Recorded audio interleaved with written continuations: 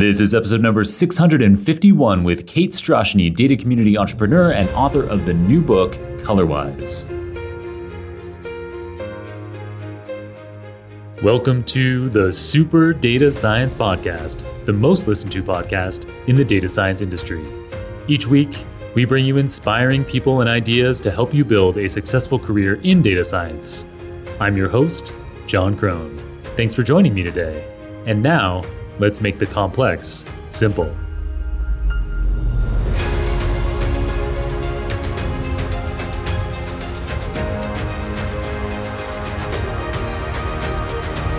Welcome back to the Super Data Science Podcast. Today, I'm delighted to be back on air with the wonderful Kate Strachnyi. Kate is a multi-time data science book author. Her latest book was recently published by O'Reilly and is called Colorwise. It's a beautiful, comprehensive guide to the effective use of color when communicating data visually. She's also the founder of the Datacated Circle, a community of data professionals committed to engaging and learning together. She is a megastar on LinkedIn, where she has over 170,000 followers and was twice recognized as a LinkedIn top voice for data science and analytics. She's also big into long-distance running. Her longest to date was a 50-mile, that's 50-mile, ultra marathon in New York's Central Park. Today's episode should appeal to technical and non-technical folks alike because I suspect that pretty well any listener of this show presents data and could benefit from learning how to do so more effectively with the intentional use of color. In today's episode, Kate details why now was the perfect time to write her book on color for data visualizations, why the intentional use of color matters, what thought process you should follow to select a color scheme for a visualization, special considerations for color choice such as accessibility, cultural understanding, and due to human psychology. She also talks about how to effectively use multiple visualizations together in documentation, a presentation, or a dashboard, and she fills us in on her favorite data viz tools. All right, you ready for this vibrant, full-color episode? Let's go.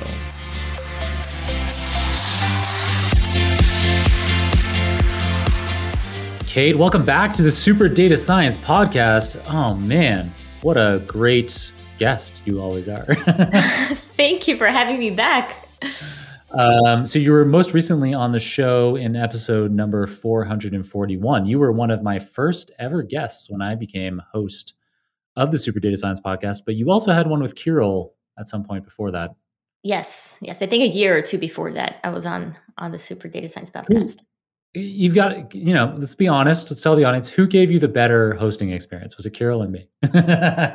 Well, I'd have to pick you for one reason. Listen, Kirill, we had some recording issues, so it wasn't really him. And then we had to take a break because he had to go take care of something. And then we came back, and then we had to re-record another part. And for me, re-recording is a nightmare because I want it to come out authentic. And if I've said it once, saying it again feels kind of awkward and I'm not as excited. Man. But besides that, it was great. Yeah. I mean, I thought you were going to give like a really funny reason and then you gave a real one. So that was a big surprise for me. I thought it was going to be because I'm bald or something. It was better. You like all of your podcast hosts to be bald. It was going to be a reason. I was going to say the guitar, but I've never seen you actually play it, so I don't know if that's just No, I even did once on air. There's an episode. So the final episode of 2021, episode number 536. Okay. It ends with me playing guitar and singing. Okay, well, I'll have to check that one out. That could give you bonus points there. Yeah. And I wanted to end the 2022 episode in the same fashion, but I broke my finger. And it's like... is that a real excuse, though? No, I only know one song, so I deliberately broke my finger. What's the song you played in 2021? Ooh, I played a song that was made famous by Nirvana in their Unplugged in New York performance. And it's a song that's by the Meat Puppets. I'm getting really close. It's called Oh Me. Okay. The Meat Puppets. Can you sing it? I don't think I remember the whole... Oh, context, Kate. You can go back and listen to the podcast episode. Good try, though. Good try. I can't sing because my finger's broken. Oh, okay. There you go. Yeah, unfortunately. So, all right. Where in the world are you calling in from, Kate? New Jersey. Yeah. Oh, I yeah. know that there's a really nice restaurant called Mr. Sushi near where you live. Yeah, really? They have, it's the only place I've ever seen where you can get cheese in a sushi roll. Oh, interesting. And another It, interesting. it, it Wait, is interesting. I don't is it like a recommend it. Philadelphia roll or Nope. because Nope. that's Nope. cream cheese? Yeah, no, yeah, the Philadelphia roll thing, the cream cheese thing. I think that is a uniquely American thing, but that's somewhat widespread. Yeah, It was, yeah, New Jersey was the first place that I ever had like cheese, like like an hard American cheese. cheese, like a cheddar Yeah, cheese, like a hard yeah, Parmesan in yours. yeah, That's kind of weird. yeah, exactly. It was really weird, and so that's why I'm saying it's possible in New Jersey to do, Yeah, but I'm not recommending it. I don't think I'd order that one. Yeah. Fish and cheese together at last, everyone's dream combination. So, well, we're not really here to just talk in this episode about fish and cheese together, although we could probably make an entire episode about it. We want to talk about your new book. So I have a new book. You have a new book. I have it right here with me. You very kindly sent me a copy. I asked Kate for an electronic version so I could research for this episode, and she sent me a physical copy. And it wasn't like you got O'Reilly to send me one. No. So O'Reilly sent me 20 copies when the book came out, and I still have some back there behind you. If you turn around, you'll see them. You'll see them all. Why did you store them here in my apartment? How did this even happen? Who let you in? So yeah, I had some copies, and I figured it'd be quicker to get it to you in time for the podcast. Oh yeah, I really appreciate that. Yeah. So I noticed. Yeah, it seemed like it had been sent just from like your Amazon account. So thank you very much. And it's a fantastic book. I actually already wrote an Amazon review about it. Gave it 5 stars. Almost gave it 4. No. It was obviously a 5-star review. It's exceptional. The amount of research that you put into all of the topics, just tremendous. I wasn't sure when I was thinking, how much is there to write about color? There's a ton. And for me personally, one of the most exciting things was that it starts with the neuroscience of color perception. And my background is in neuroscience. And so I loved getting a refresher on that. I thought it was extremely well done. And unsurprisingly, given that it is a book about color, it is filled with fantastic figures, full color figures throughout. I think like just about every page has a full color figure in it. And yes, it also makes for a very easy read. It's almost like a picture book. It is a picture book. Yeah, it's a color book. The coloring book. The appendix is just some coloring. You get to color in some charts. I should have done that. That's a good idea. It'd be really fun. Oh my God. Okay. Edition 2. Yeah, you get to practice like everything you learned about getting color in this chart. Oh my God. You get a free set of crayons with your purchase. No, seriously, you're giving me a good idea right now. Like I'm gonna have printable coloring sheets for data visualization where people can practice their skills. Yeah, it started as a joke, but Kate is right now she's literally taking notes. I don't want to forget. So that's cool. And then actually, if you're listening to this and you're listening to it right when it comes out, then you actually have a chance to get a free copy of the book, because the first 5 people that comment on my LinkedIn post when the episode comes out. So every episode that comes out, I post on LinkedIn that the episode is out. And so you can go to my LinkedIn page, find the post. And if you're one of the first 5 people to comment on the post that you would like a copy, O'Reilly has very kindly agreed to send a digital copy to the first 5 people who comment. And that way we can guarantee no matter where you are in the world, we can send you the copy. There's no shipping issues or that kind of thing. Do they have to say anything in the comment? Like what do they have to comment? I want book. I want book. There you go. So thank you very much, O'Reilly, specifically Suzanne Huston. She's been great. We've had these book giveaways before, and she just recently, shortly before we filmed this episode, Suzanne confirmed that she'd love to do this whenever I have O'Reilly guests on the show. So that's awesome. And for those of you who don't happen to be in those first 5, but you want to read Kate's book anyway, you can get a 30-day free trial of the O'Reilly platform with our special code that Suzanne also just gave me. It's SDSPod23. And maybe that'll only work in 2023. I don't know. If you're listening in the far future, it might not work. I don't know. But SDSPod23, it gets you a free 30-day trial of O'Reilly. And Kate's book is obviously in there, along with millions of, I don't know, millions, a lot. I don't know if millions, but thousands. There's lots Hundreds of thousands. books and tons of content in there. I have dozens of videos and my book is in there. Anyway, so very cool. Thanks to O'Reilly. I'm sure there's lots of listeners out there that'll take advantage of that really kind offer. So your book, it's called Colorwise, a data storyteller's guide to the intentional use of color. Let's unpack that for our listeners. What is a data storyteller? Is it someone who makes things up about color? That sounds a lot like you. Right. You're close, but not really. So a data storyteller, it can be anyone who's telling a story and they're using data in their story. So they're using visuals, they're using graphics, charts, bar charts, pie charts, whatever you might want to use to basically provide those insights in a way that's easily digestible to their audience. So you can be a data storyteller. Anyone could be a data storyteller. All you have to do is tell stories with data. Yeah, I think we did we recently had an episode very much focused on the kind of storytelling aspect. So we had, do you know Anne K. Emery? Yes.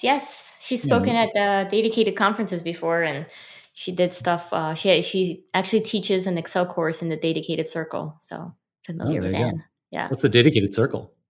It is an online community for data professionals where they all get together. There's a discussion board, and we have courses on data to dashboard with things like Excel, which Anne taught, and there's Tableau, and there's Power BI, and R, and Python, and all these cool, and data storytelling. So there are courses and a discussion board. Cool. Can someone get like a certificate in storytelling? Not yet, but the platform I'm using, Circle, they're working on becoming more of like a learning management system where you can actually get certificates if you take a course. So cool. I'd love to be certified in that. People are always saying that I'm telling really bad stories. So that's very common feedback for me. That's why they gave me a podcast. So yeah, Anne Emery's episode is number 637. If people want to check out a lot of guidance on storytelling in general. And yeah, so you are a storyteller too, but our specific focus in this episode is on color, of course, because of your Colorwise book. So how does that tie into the storytelling, and why does the intentional use of color matter? Right. So, this actually came about in an interesting way where every time I would get on a podcast or do a training or workshop, I used to talk mainly about data storytelling, data visualization, and visual best practices. And out of those 3 things, I usually would talk about selecting the right chart, making sure you reduce any unnecessary clutter. And then the third thing I always talked about was intentional use of color. Because I think those were the 3 components that I would envision when you're trying to put a visual together, tell a data story. Those are the 3 things that need to go right? And I personally just fell in love with color. So because I think there's a lot of content out there on the other pieces of like what charts to pick and declutter and just visual best practices in general. And I did not find a specific book on color for data visualization. And I had 2 ideas right away. One, no one cares. Like, who cares about color? And then I'm like, no, that can't be it. The second thing that I was thinking was that maybe no one's thought of writing a book on this topic yet. Because like yourself, they're probably like, well, how much is there to say on color? And there's a lot. You can include over 130 pages of content, according to Colorwise, on the topic. And I think it ties in very well into data storytelling because color is so helpful for people to interpret information. It makes visuals pop. It makes you have emotions. It can set up alerts or highlights in your brain of like, oh, this is important, this is not important. And I mean, it also does make things prettier. I know that's like sort of a last thing on there, but it can be more visually appealing where people actually want to look at your charts. I think that even that final point there about the aesthetic is more important than people appreciate. And probably also a lot of technical people like myself and maybe a lot of our listeners, we're concerned about like things being correct and being sharp and crisp. But then when you're presenting information to somebody else to digest, subconsciously at least, if something is aesthetically pleasing, they're probably more likely to accept the story that you're telling them.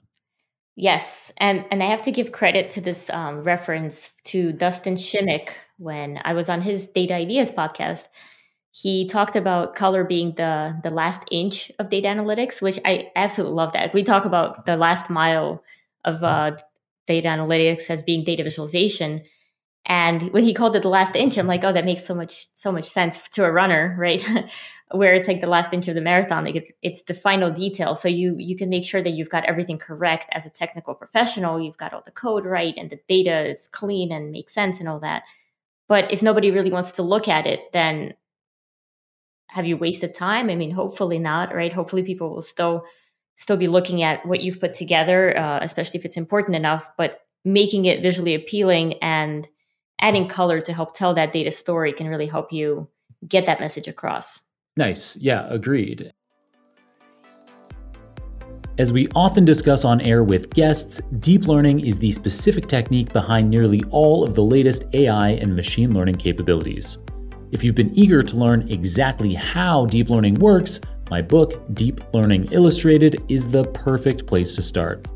Physical copies of Deep Learning Illustrated are available in 7 languages, but you can also access it digitally via the O'Reilly Learning Platform. Within O'Reilly, you'll find not only my book, but also more than 18 hours of corresponding video tutorials if video's your preferred mode of learning. If you don't already have access to O'Reilly via your employer or school, you can use our code SDSPOD23 to get a free 30-day trial. That's SDSPOD23. We've got a link in the show notes. And so I'm curious, have you always been passionate about color? Is this something that, like, because you kind of told us how you came across this idea of how, you know, the 3 main areas that people need to get right in data visualization, and color would seem to be like the part that was least covered in the market, that there wasn't already a book out there for data visualization. But did it also like kind of like tickle your brain in a way that you were like, you know, this is something I've always been passionate about anyway. I'd love to do this. Yeah, I think it actually started when I took on my very first data visualization project. When I was just getting into data visualization at work, I was given a project to visualize a scatter plot that sort of had this overlay of 4 quadrants. It was sort of like a personality test where you take a little assessment and then it plots you on the scatter plot of 4 different personalities in the corporate world. And as I designed it, right, it took me forever to figure out how to do this in Tableau, how to get the scatter plot just right with the image in the back. So it was years ago also, so it wasn't that easily done. And then the final step was I had to make it visually appealing when I was presenting it to the managers there. And I wanted to use the 4 colors that were already associated with those personalities, because there was a lot of, brochures and literature on this. And, personality A was red and B was green. And then the person I was reporting to, he's like, oh, no, Kate, no, throw that out. Like, we need to use the brand colors. So I'm like, okay, yes, boss, right? Whatever. I don't care. It's color. I did all this work. Like 99% of the work is done. I just had to edit the colors. So I go in, I edit the colors, I make them brand colors. We present it to the managers, and they're like, this looks perfect. I wish we used the same colors as we use for those 4 personalities. And I'm like, oh my God. Like, I knew it. Like, I knew that we had to use those colors. And I think that's when the excitement and passion for the topic was born, where I'm like, you can make a big difference by using the different colors. And yeah, I think that was like 9 years ago when that first took place. And I think from all the other visual best practices, that was always my favorite, because it always surprised me when people don't think about this. My husband got into data visualization shortly after I did, and he put together a chart just for practice using Power BI or Tableau. And it was a chart for Burger King, right? Just like regular Burger King calories and some other stuff. And he's a huge Burger King fan? No, not at all. He just found sample data. He wanted to create a dashboard so he could show other people his dashboard. So he creates this dashboard that has Burger King data on it. And I noticed that he used like a lot of purple, lots of different shades of purple. And then there was green in there. And to me, I'm like, why in the world would you use so much purple for this dashboard that's about Burger King? Like it didn't make any sense to me. And to him, he was like, well, it's just color. It doesn't matter. And I think that was the second moment where I'm like, no, it does matter. And I'm going to make people care. I'm going to prove it. You're going to regret saying that. I'm going to write a whole book about it. And you're going to have to watch the kids the whole time I'm writing a book. Well, they're in school now, so it's much easier. But yeah, exactly. Hopefully I proved them wrong. And I think people do care about color. And they're going to care more and more. Like that, when people tell me they've read the book, they always come back and say that they're noticing color everywhere, and they're noticing how it's used properly and improperly, and that there is a right way to use it.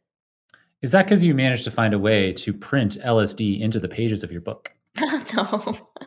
People are like, oh man, I'm just seeing lots of color. I'm just noticing all the colors. Wow, it's just like a kaleidoscope out there. I'm going to read your book again soon, but not too soon because that was too intense. So like, can you tell us like why is purple bad for Burger King? Because it's not in their brand colors, or because like burgers aren't purple? Both, right? So I either pick natural colors that you would find in a burger, or use the brand colors. Exactly. So it could just tell a better story. The purple was sort of distracting. Like, why is this purple? And why are these numbers green? And you can use color intentionally to tell a story. And what I'm noticing is a lot of people simply throw color on the data visualization as a last second thing, and then don't think twice about it.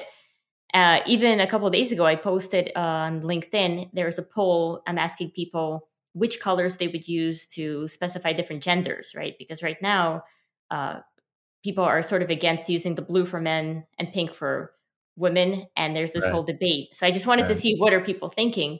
And a lot of the comments came back with like, oh, who cares? I'll just use any color that, like the first color that I see. And I'm like, well, no, you could be intentional. And it's like when you're getting dressed to go out, yeah, you've showered and brushed your teeth, but like you're going to put on taking notes. You're going to put on clothes that look good. Like you're going to think about it. Obviously not everyone's going to think about it, but most people, if they're going to a special event or something, or you're going to be presenting to 1,000 people, which your data visualization might be seen by 1,000 people, you would dress it accordingly. It's funny that you mentioned that in terms of like the colors someone should wear, because my operations manager, Natalie, she recently came across a website called Colorwise that is based on like features of your skin tone and like your eyes and your hair color. Yeah. It's like a recommended palette of colors to wear. And she was like, is this Kate's website? And I was like, I don't think so. Oh my God, I should trademark this. I actually think I should check out that site to see what's happening there. Yeah. You can find out you can find out finally what colors you should have been wearing the whole time. So this is going back a little bit to something you mentioned earlier, and I don't want to spend a huge amount of time on this because it's not really related to color, but it's just so fascinating to me to think about how 9 years ago, when you first got interested in color, you had a boss, and that boss had a boss. And how happy are you now, Kate Strachnyi? Oh my God. I'm so happy. I wake up every morning at 5 a.m. and I can't wait for every single day. Like Monday, Tuesday, Saturday, it does not matter. I look forward to every single day. So very, very, very happy. Wednesday is the day after Tuesday, but whatever. It is. It doesn't matter. That's the point. Oh, and that reminds me, I don't know if you're still doing this, but I remember you telling me or posting, I can't remember. I somehow came across that you were experimenting with like a reduced work week. Oh, yes, that was me. I still am. Since June of like a year and a half ago, I don't take calls on Mondays and Fridays, and I only work between 9 and 2. And then even then, I sort of take 2 hours of a break for coffee and catch up and stuff like that. And I don't work weekends. And I take July and August almost fully off. It's the best. Wait. So you work Tuesday through Thursday from 9 to 2 with a 2-hour break. Yes, but there might be times when I'm just so excited to work on something that I will work outside of those hours. But we are filming this episode on a Friday. I know. And that's why it was like that time slot was available. I don't have calls on Fridays. So it leaves me to do things like this. It gives me extra time to So read books, go if you're running. passionate about something, Yeah. you might still do it. Oh yeah, I mean, I'm not just gonna like sit. Like I'm not. I want to do something. So I better make sure that this episode is really a grind for you. That it really feels oh like yeah, work. it's so difficult. Like I'm gonna make you redo all the I might, colors on a chart, I might and then not have make you it do to the them end. back to the original colors afterward. And it's that the thing is, it was so quick and easy to actually make the change, but it was so reassuring knowing that I was right. So all right, so I do want to spend just one more question on this whole work thing, which is so we've talked about now, that story 9 years ago is why you're passionate about color. Do you have any specific stories as to when you were like, I'm working on my own, I'm going to just have my own companies now? I mean, I wanted my own company since I was like 10 years old. When I came to America when I was 9, I started a company where I would print custom bookmarks for people, which is actually hilarious because like yesterday I wrote down something in my notebook where I'm doing a book giveaway at a conference that's coming up in a couple months. And my plan was to print custom bookmarks. And I'm like, oh my God, I'm coming full circle to my bookmark days. Because I used to sell these bookmarks to my classmates. Back then, Pokemon was cool. So I would go to the local library because we didn't have a computer. We just like moved to America. And I would print out like the Pikachus and the other Charizard or whatever that they would request, get their name on there. I would color them in because the library didn't have a color printer. So I would color it in and I would sell it to them based on how many stickers or little unique things they wanted on their bookmark, until my teacher is like, oh, wow, you're giving out bookmarks to your classmates. And I'm like, oh, I'm selling them. Do you want to buy one? And then she's like, you can't sell on school grounds. And that was like the end of my business. So I always knew I wanted to do this. And I think I could have started sooner, but I'm just in such a good place right now. I have zero regrets. And I think most of the times when I realize like, wow, this is cool, is when I see friends or family tell me like, oh, I just have to like jiggle the mouse for another hour while I wait till 5 o'clock. And I'm like, you don't have work to do? And they're like, no, I just had to like pretend I'm at work. Well, that sucks. And that's the kind of job that the educational system that doesn't even let you be entrepreneurial is setting you up for. That's what the man wants. They're like, no selling on school grounds. Yeah. We need you in a job where you're jiggling your mouse for 40 hours a week. Seriously. And some of these are just like very high level professionals that are like, I just have to pretend I'm working until the clock runs out. Or like, I only have an hour for lunch. I'm like, oh man, I do not miss those days. Like being in control of your own schedule is it is the best thing in the world. Yeah. Preaching to the choir here. That's for sure, Kate. And it's interesting how we do kind of have this shift towards, I think, especially with remote work isn't as abundant as you might think. There's a lot of talk about remote work, and a lot of people had remote work in the pandemic. But LinkedIn recently published some stats that show that only 15% of job opportunities in the US have remote work options. But nevertheless, I think more than ever, there is this understanding that forcing people to work specific hours is not the optimal way in a lot of kinds of roles. So that kind of system was created at a time when we had factories and like you needed to all be there at the same time because otherwise, you need like some widget to be made for you to stick that widget onto some other thing. And if the person making the widgets wasn't there, you can't do your job. So like everyone needed to be there, like manufacturing the bits. But in a lot of jobs now, in this more digital service economy, you can be doing your work and slacking somebody that like your part of the work is done, and it can be asynchronous. So that's kind of a cool shift that's happening a bit, but obviously not as free. It's happening slowly. That's for sure. Anyway, we were talking about color. So. All right, so we asked about whether color is always necessary in data visualization. Oh no, I hadn't asked that yet. Kate, is color always necessary in data visualization? So, like, are there circumstances where we don't need it? Yes, absolutely. You don't always need color, but just to keep in mind, gray, white, and black are also colors, right? So Whoa! I What? know. So we don't always need to overload the visuals with the colors of the rainbow.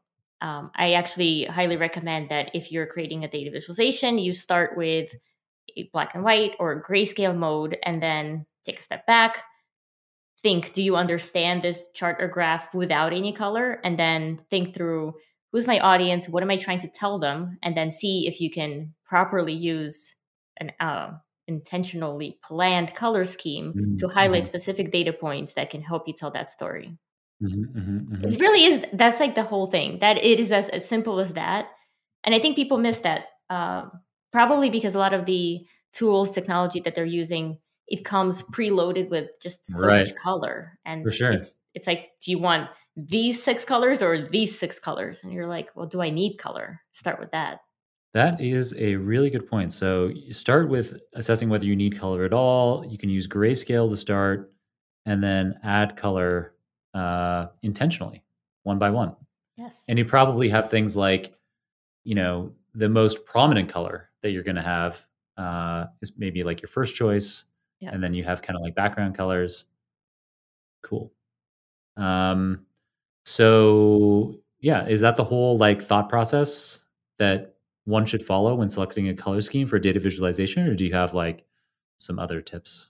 Well, I have a lot of tips. I have a whole book full of tips, but I will share a couple more here. So I think it's important to consider, who is this visual intended to be seen by? So who is the actual audience? Who is the reader of this chart? And then think through sort of their perceptions, their cultures, their associations with color, and make sure that you use colors that won't offend them, that won't confuse them, that won't make them, want to not look at this chart for one Did reason or you another. say offend? Some Yes. colors offend? Are you offended right now? Yes, absolutely. So let's say you're talking about death, and death for, whatever, something really bad happened, and you're reporting on death, and you're using colors like hot pink, bright yellow, and like things that make people want to smile. Like it's sort of contradictory. It doesn't make sense. It's almost as if the colors are conveying that you're happy about what's happened.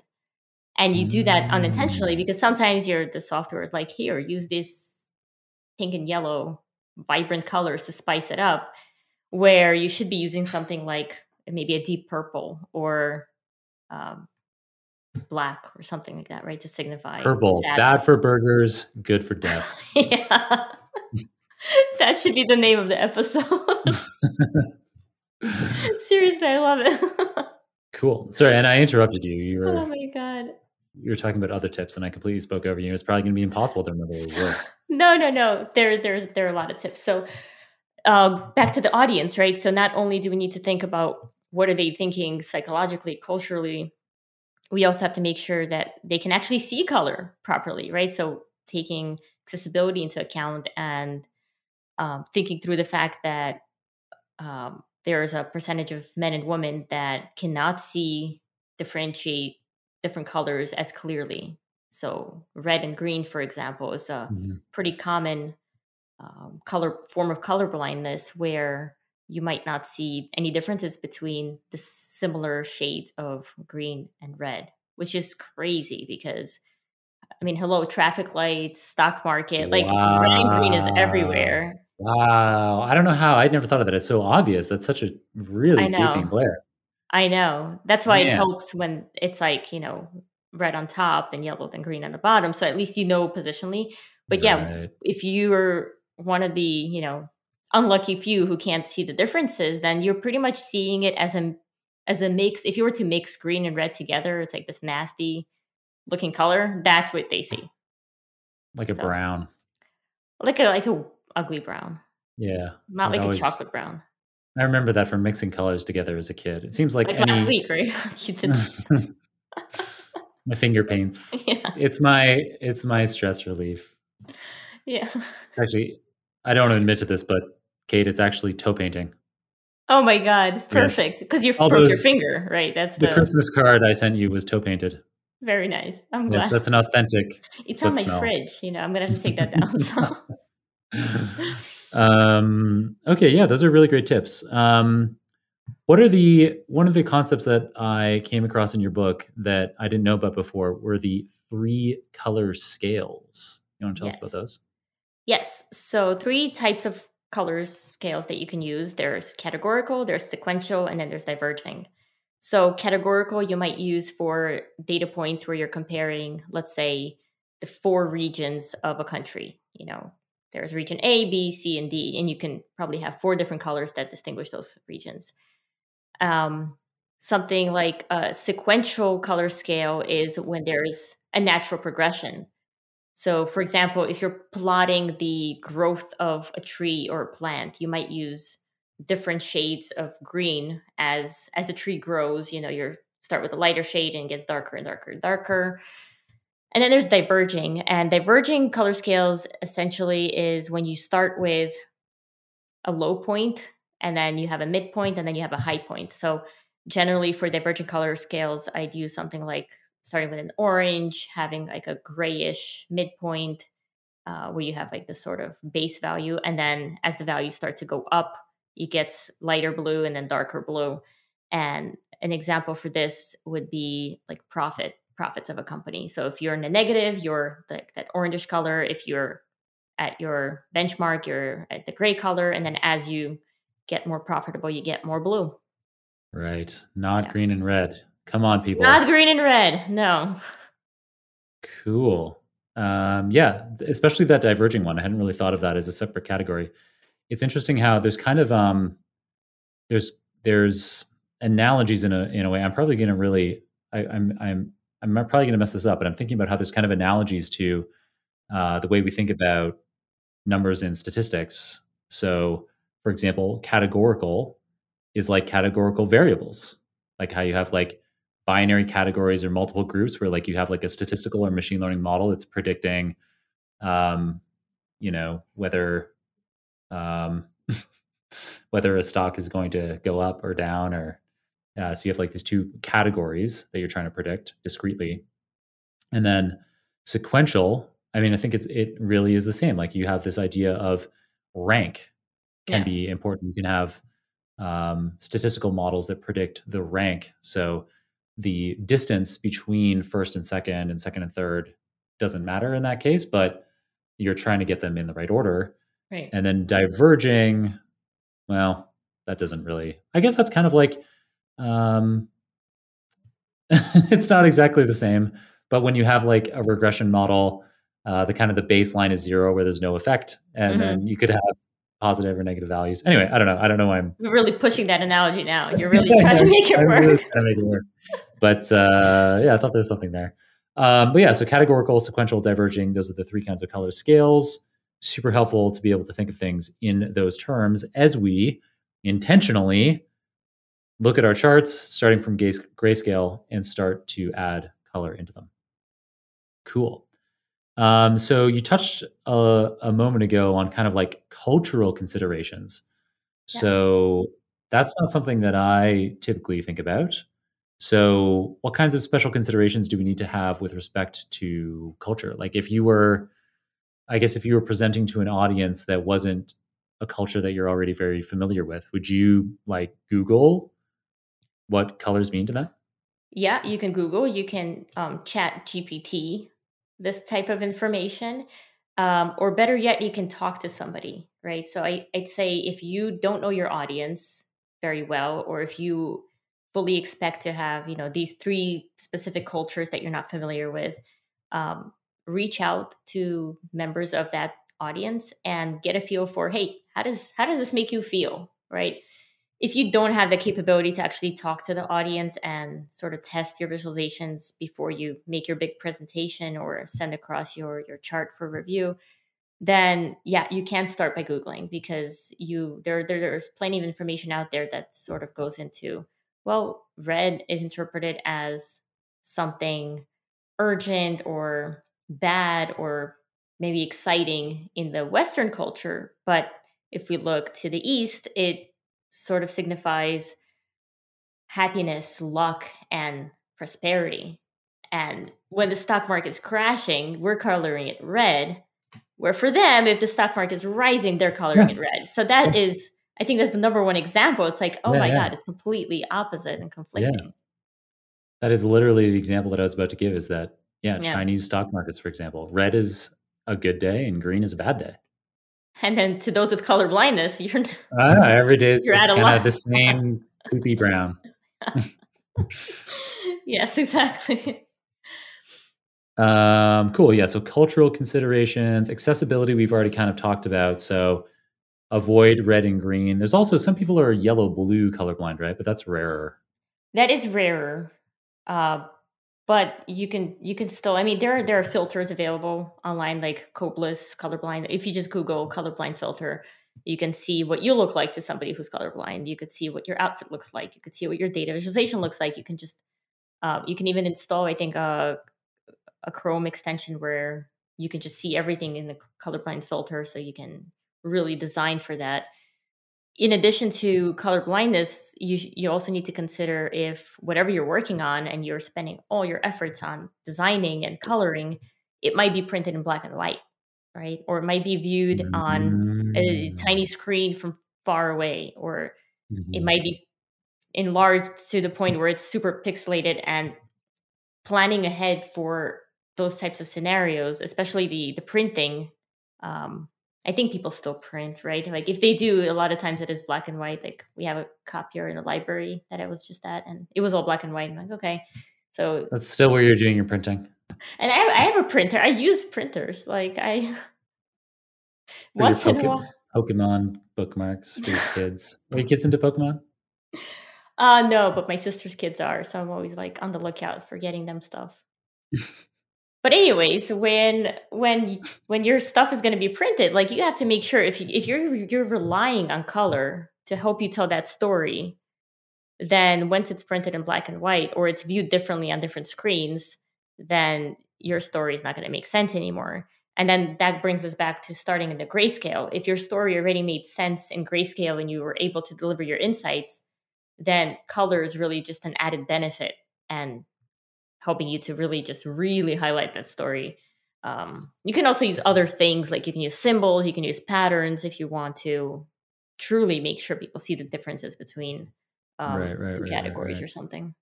Right. Yeah, you could have, I guess, in a lot of situations, if you're making a line chart, for example, there's no reason why you couldn't have squares for everything that's orange and circles for everything that's green and so on. Yeah, you can have a solid line and a dotted line, or Yeah, makes it makes real sense. simple.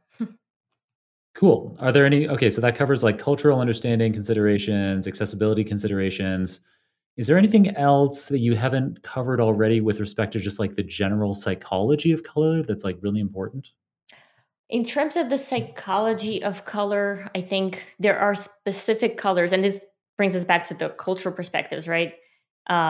Making sure that when you're selecting the color scheme for your visualization, that it makes sense for the data. So, like we talked about the deaths or a funeral, being considerate about what the topic is, not only your audience, but what is the Yeah. topic that you're covering for that audience.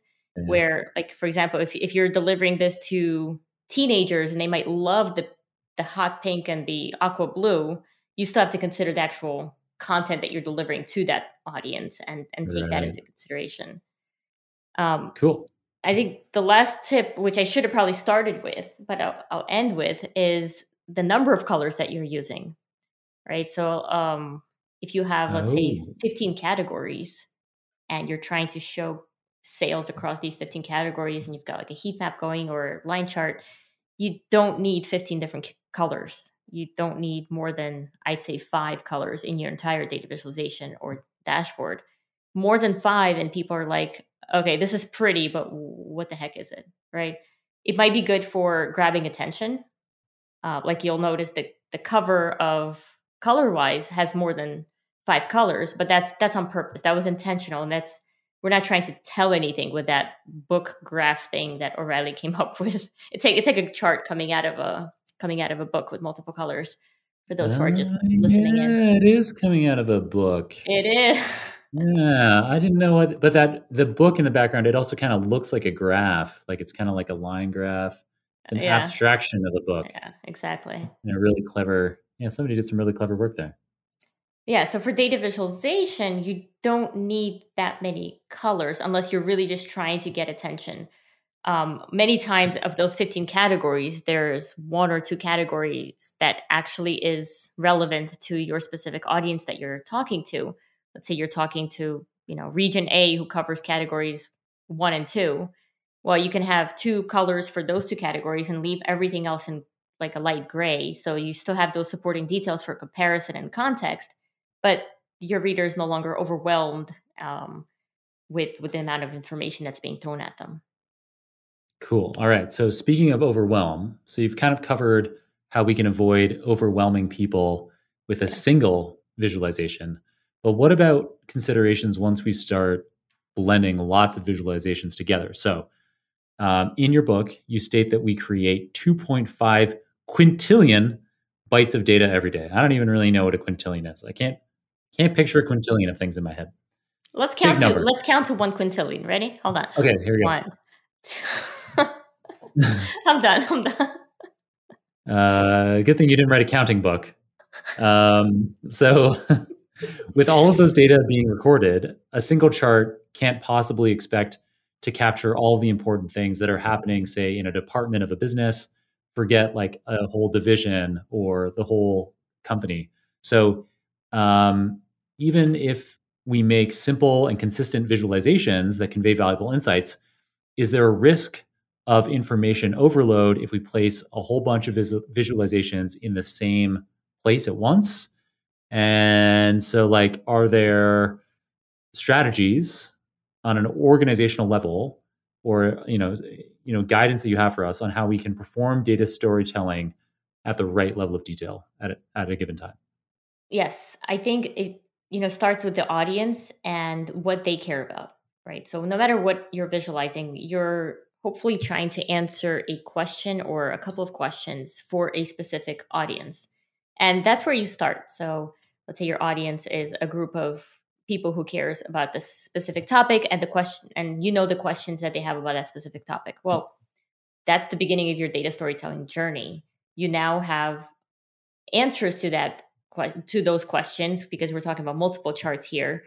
Let's say they care about the sales, the profit, the category that's performing the best.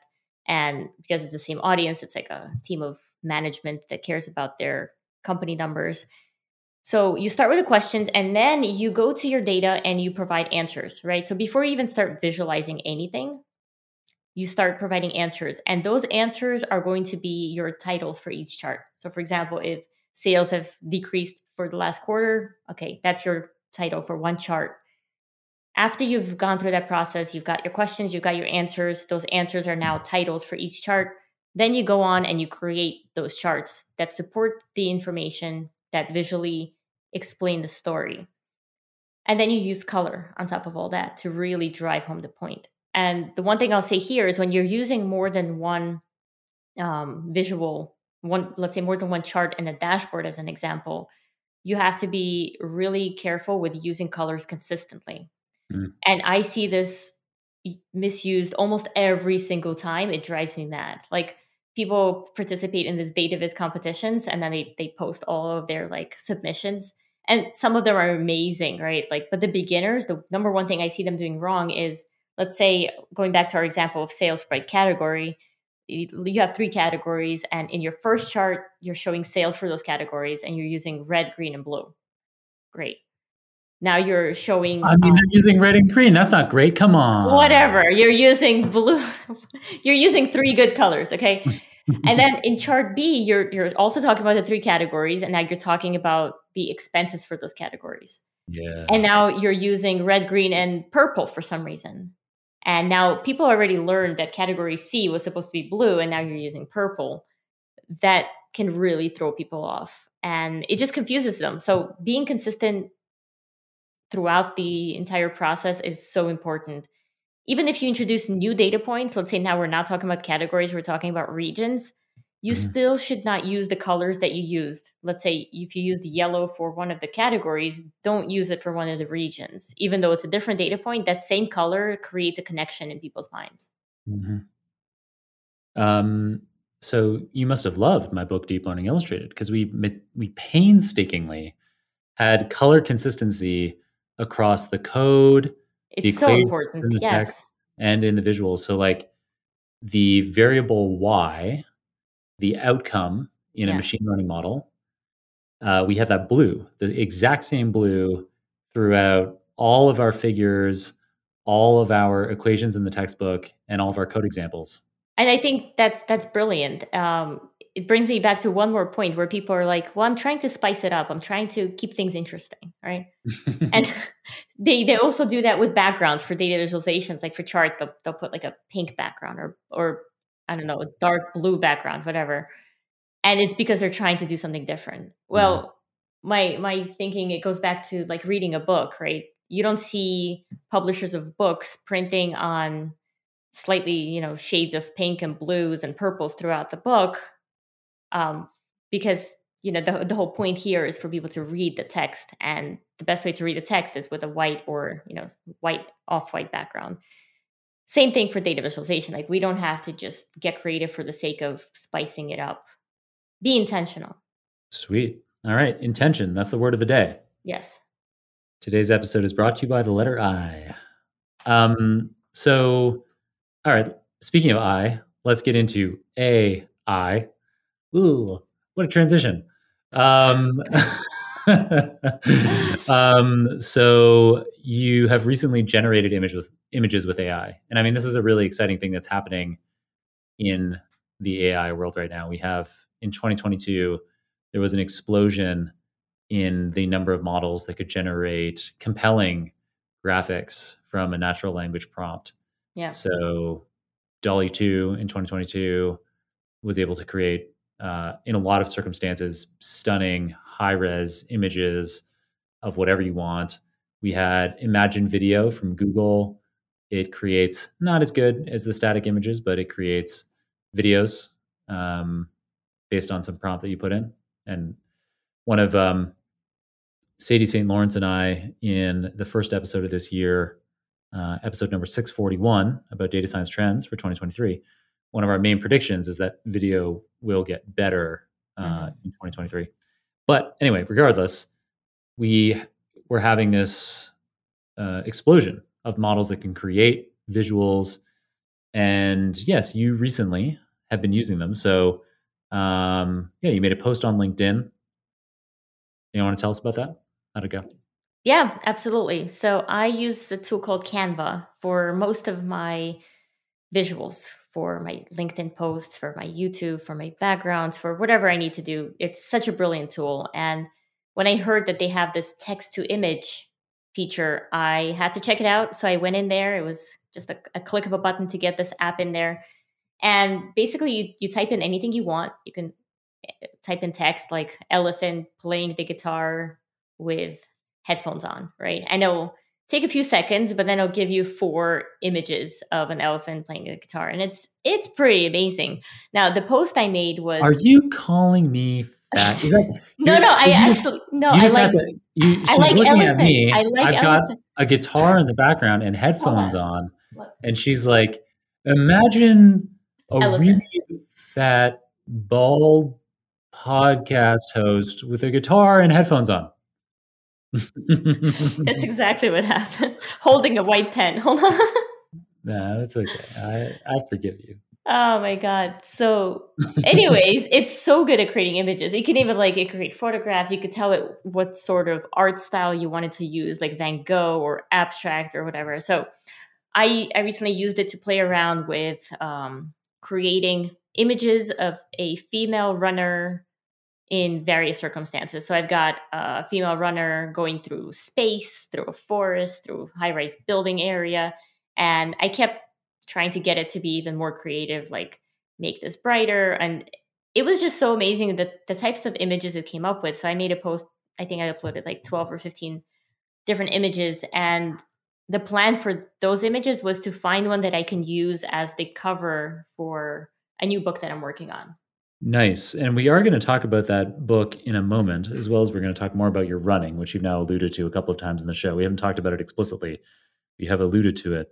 But something that I wanted to ask you first is you mentioned Canva, and particularly this new text to image generation tool that's built into it.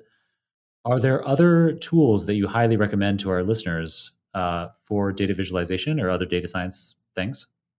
In terms of tools for data viz, I've been using Tableau, Power BI, and Click, and R, and Python, Excel. One of my favorites is actually Data Wrapper. It's so easy to use because you don't have to install or download anything. You just go to Data Wrapper, and find them online. You can even copy paste your images. So for something super quick, I tend to use that.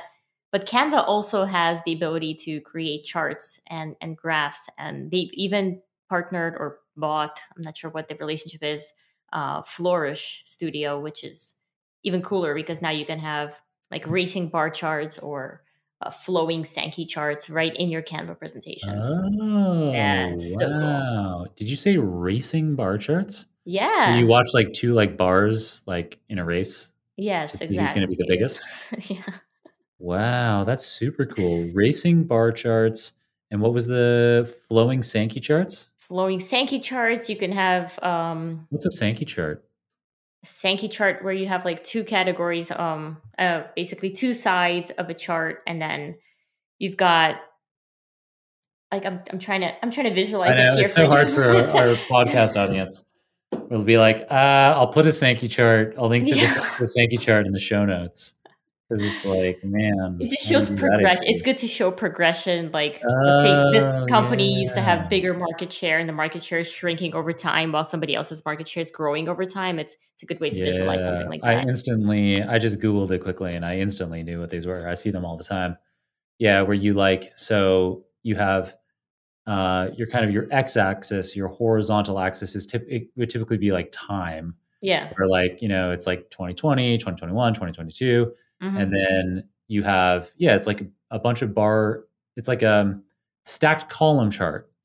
But then there's like a flow you can clearly it ties the colors together nicely between each Yes, of the years. And you colors. can see like how, how like maybe one category has split into Yep. other categories in a future year or merged or grown or shrunk. Yeah, Sankey chart. Cool. Yeah, I've used these before. They're really cool. So our company Nebula, we're in the human resources space, and so a Hmm. visualization that we're working on right now using these Sankey charts is to model, like let's say you're looking to hire a data scientist. Okay. Um, it's hard to find great data scientists, so we are creating a Sankey chart where you can see what kinds of jobs people tend to have before they become a data scientist. So it's like Okay. data scientist is like the middle column of the Sankey chart, and then Mm. you have like data analyst, university instructor as like the things on the left Right. that merge into the data scientist career. And then also we show you what people tend to do later. So things like machine learning engineer, data engineer, also more university instruction. Okay. Yeah, this is actually really interesting. Do you have that chart somewhere where we can check it out? I want to see that. Yeah, I mean, there's no way for me to screen share in this podcasting platform, but No, if there's a link, like I actually want to see what that progression looks like for more people. yeah, it's in R&D, but I will try to find a way to have like an example in the show notes. Yeah, Yay! Nice. great idea. Yeah. Anyway, I interrupted you. Um, you were talking about, so you talked about racing bar charts, flowing Sankey charts, and then I went off on this Sankey chart. Oh yeah, we were Um, talking about tools. yeah, but you also, I think you were about to tell us about another like animated Canva tool, and I started talking about Sankey charts a lot. Yeah, that was Flourish Studio. Flourish So Studio, yeah. Flourish Studio has like joined forces with Canva, so you can use Oh. Flourish the way you normally would, and you can now use it within Canva as well. And you can bring in those animated charts into your Canva if that's your main source of presentation materials or whatever you're generating there. Nice. Super cool tips. So Yes. Flourish Studio sounds amazing, and Data Wrapper also sounded like a really cool tool for getting going on visualizations quickly. So yes, now the running topic. Yeah. So I know that you have a new book that you're working on with running in the title, and I know that running is a big part of your life. So let's start with the book first. What's your running book about? Okay, so it was the day before Thanksgiving 2022 when O'Reilly shipped me the Colorwise books. And in that excitement, I'm like, oh my God, this is so cool. Okay, now I need to write a new book, right? Like that one was officially done that day, even though it was done a couple of weeks back before they actually shipped it to me. I think that's when the realization hit. And I had this idea of like, what if I shared with people what it takes to run a media company like Dedicated and sprinkled in stories of my actual running? Because those two things are, I'm just so excited about them. I can write about them all day. I could talk about them all day. Colorwise was an exciting topic, but I had to do a lot of research for it. I had to do a lot of validation, confirmation, make sure I'm saying the accurate things. When I'm writing this book for, for people who might want to become an entrepreneur or start their own media company, it's things that I'm working on. So it's super easy to write. There's minimal research. It's basically, what am I working on that day? And so I had this idea and I started writing the book live, which like publicly, instead of taking it to myself. And the idea I first had was like, okay, I'll do a daily entry of what I worked on. And then at the end of the year, I'm going to come back and like compile it, make into a book, and people are going to care. But I was reading a couple of books by Austin Kleon. One was like Show Your Work, and the other one, it was something about being creative. And in that book, he said something like, if you're creating something, share it as you create it. And that gave me this idea. I'm like, okay, I'm going to use Substack, which is a platform where you can write your blogs and people can subscribe to and sometimes pay a monthly fee in order to read your content. So I started writing there. I made 1 or 2 posts in November, a couple in December, and I sort of just like, I think I'm at probably 40, 50 posts at this point because I've just been hammering them out as I get these ideas. And the goal here is to just capture what I'm working on, all the processes, the tools, the technologies, screenshots of the actual ways I do work, screenshots of how much am I charging clients for the kind of work I do, behind the scenes, how to get clients, how to find clients, how to have conversations with them, how to make sure they're happy at the end of the day, as well as talking about my running adventures. So 2 things, it's getting me to be more focused in my work because I'm like, okay, I have to have something really cool to write about. So I have to do something really cool. And the same thing for my running. And in preparation for this year, because this is going to be running Dedicated for this year, I decided I'll have these monthly adventures. So for the month of January, I'm writing a 5K, a 10K, a half marathon, and something longer than a marathon, one thing every week. And I've got something really cool lined up for each month. Some really interesting challenge. Like the best one I've got, I think in June, is going to be my first ever 24-hour run where during the summer solstice, I think it's June 21st, I'm going to start running when the sun sets and then run for 24 hours. Wow. And then I'll write about it in the book. So it gives me something to write about. It gives me a reason to run and go on these fun adventures. Super cool. I like that idea of being intentional with your adventures for the year. Yeah. Use some more of that in my life. It's interesting that you said that. So you're writing it live is the way you described it on Substack. But so you're writing like summaries of what you did. Because actually, when you started saying that, I imagined that you would be like doing live YouTube sessions. Oh, right. Like, no, that's too much pressure. Like you have to brush your hair and everything.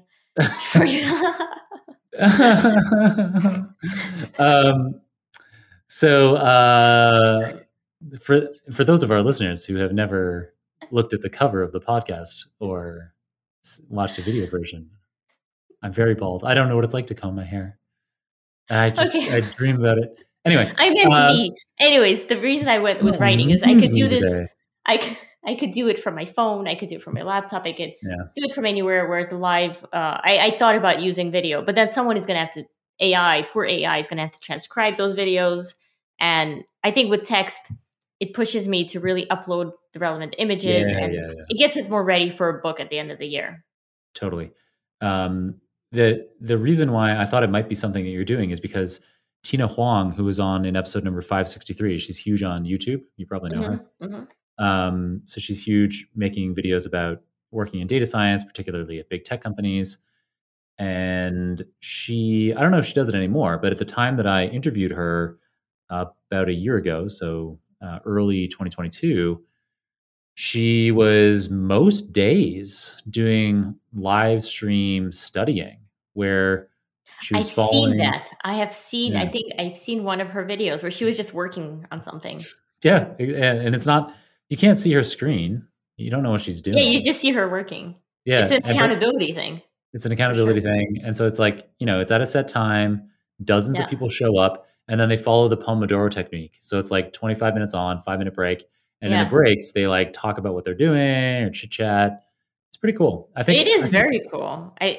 That's partially why I'm writing the book live, as I said, is for that accountability. Because when I thought of doing this every couple of days or every day journal entries, I know I'll lose interest about 10 days in.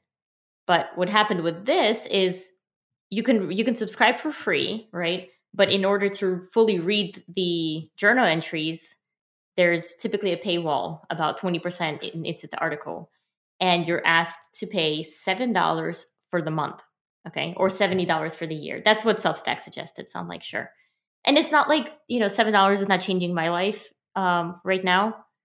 It's cool, but I think for me the coolest part was when someone decided to pay the $7 to see my content. I was like, what? Like, people care. People care enough to pay the $7.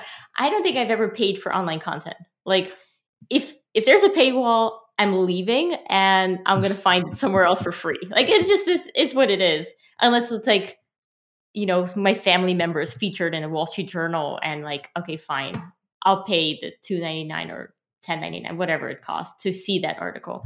But typically, I wouldn't. And I think with that, in addition to accountability, it helped me understand, like, people actually want to see this content enough to pay the $7. So it encourages me to keep writing, because I'm like, they're waiting for my content. It gives you this, now I feel accountable to those people. That's so cool. Yeah, I love that. It's so interesting to me. Is ironic the right word? I feel like it's one of the like most incorrectly used words, but maybe there is an irony in that you never pay for online content when like you run a paid content platform. I know. I also don't really listen to podcasts, but I'm on a I lot of know. them. So. I know. I'm actually the same. I'm like, people are always like, "Oh, you listen to this podcast, that podcast." And I'm like, I don't have time to listen to podcasts because I'm making so many podcasts every week. Yeah, exactly. And I also, like I don't have a commute. I don't Yeah. like listening to things. Like I don't like wearing headphones at the gym. I want to be like present. Anyway, yeah, it's interesting how that can happen. And actually, so just a couple episodes ago, we had Tom Davenport, who's written over 20 books, many of them bestsellers. He was in episode number 647. And Tom, when I asked him on air, I was like, "Do you have any book recommendations for us?" He was like, "I know people who either read a lot of books or write a lot of books." And he did have book recommendations anyway. But yeah, so there you go. Yeah, Tom's awesome. That's in there. Oh, you know Tom too? He wrote the foreword for one of my books. Yeah. No way. Oh, for The Disruptors. I clearly remember asking him, because he wrote the foreword for a lot of the books for authors that I respected. And I'm like, hey, and I know he coined the term, data scientist is the sexiest sexiest job of the 21st century. Yeah, we talked about that in this episode. Yeah. And when I asked him, he was like, sure, I'll do it because you spelled the word forward right. I'm like, oh man, wow. I'm glad I wrote this word correctly. That is a low bar for an author. I also had like DJ Patel in that book, and who he co-coined that term with, and all that. So there were more connections, but I remember that was a funny thing he said. Cool. Yeah, that is funny. It was a very funny episode. Really witty guy. Unlike you, Kate, this has just been such a boring episode. I know. Such a bad time. Slugging through this thing. It's like, yeah. But somehow we've made it through. And so after all of this drudgery, I'd also like to ask you, just like I asked Tom, for a book recommendation. So there have been many books that I read. I told you before that I read I read 60 books just last year. But I think whenever I'm asked what my favorite book is, it always comes down to the one that pushed me the most or made me change the way I'm doing something.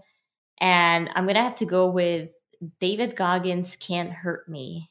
It's not sure if you've read it, or if you haven't, I highly recommend the audiobook version. You're against headphones, but I highly recommend that one because he records this as a podcast, actually. So it's like he has an official book narrator who, narrates the book. And then between each chapter, they sort of pause. And then the narrator's like, Goggins, man, what the heck just happened? Talk to me about this. And then he's just on air like, really? Oh, this and this happened. I can't believe I did that.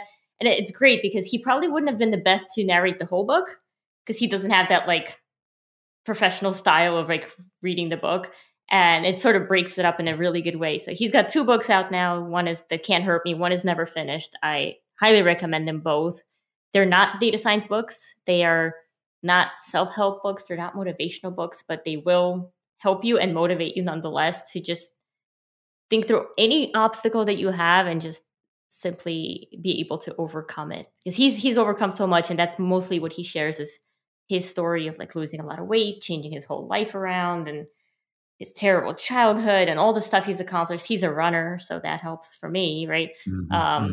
He also to make that connection for the listeners.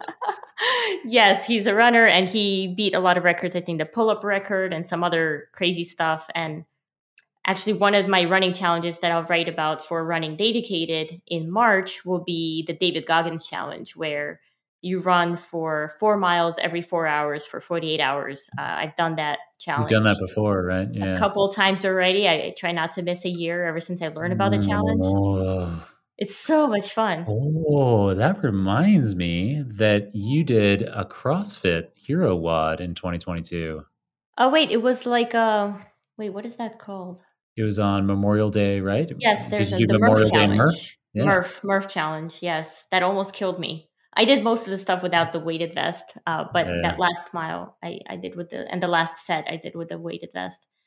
It was hard. I felt pain during and after.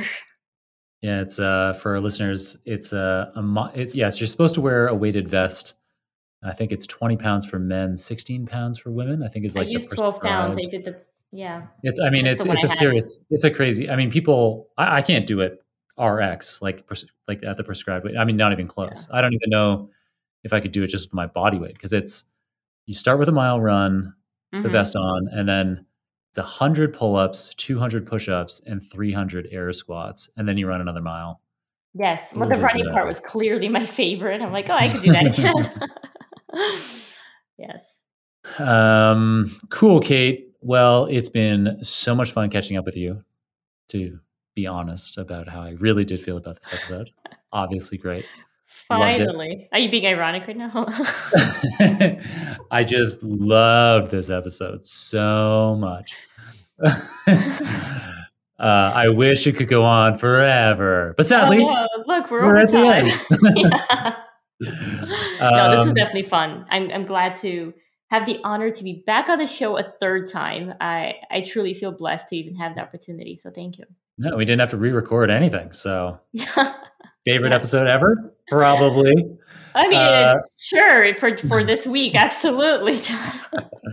And yeah, thanks for making it happen on a Friday. Enjoy your super long weekend.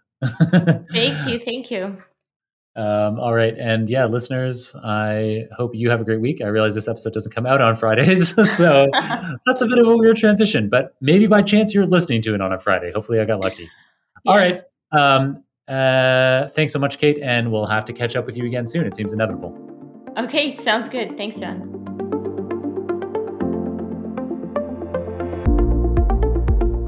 Well, as usual, my conversation with Kate descended into some serious silliness, but she did also fit in a lot of highly educational content. In today's episode, Kate filled us in on how the intentional use of color is essential for making data visualizations easy to understand, therefore making it easier for you to convince your audience of your data-driven hypothesis. She talked about how an effective thought process for intentional color use is to start with grayscale and then methodically add colors in one by one, up to a maximum of up to 5 colors. She talked about how there are 3 types of color scales we might like to consider depending on the data we're working with. That is categorical, sequential, and diverging scales. She talked about how colors can convey dramatically different meaning depending on culture, such as green being positive and red being negative in the West, while those meaning the opposite in the East. She talked about how when using multiple visualizations in a given document, presentation, or dashboard, the colors of related concepts across those visualizations should be consistent, and how she loves Flourish Studio for animating visuals and Data Wrapper for creating visualizations lickety-split.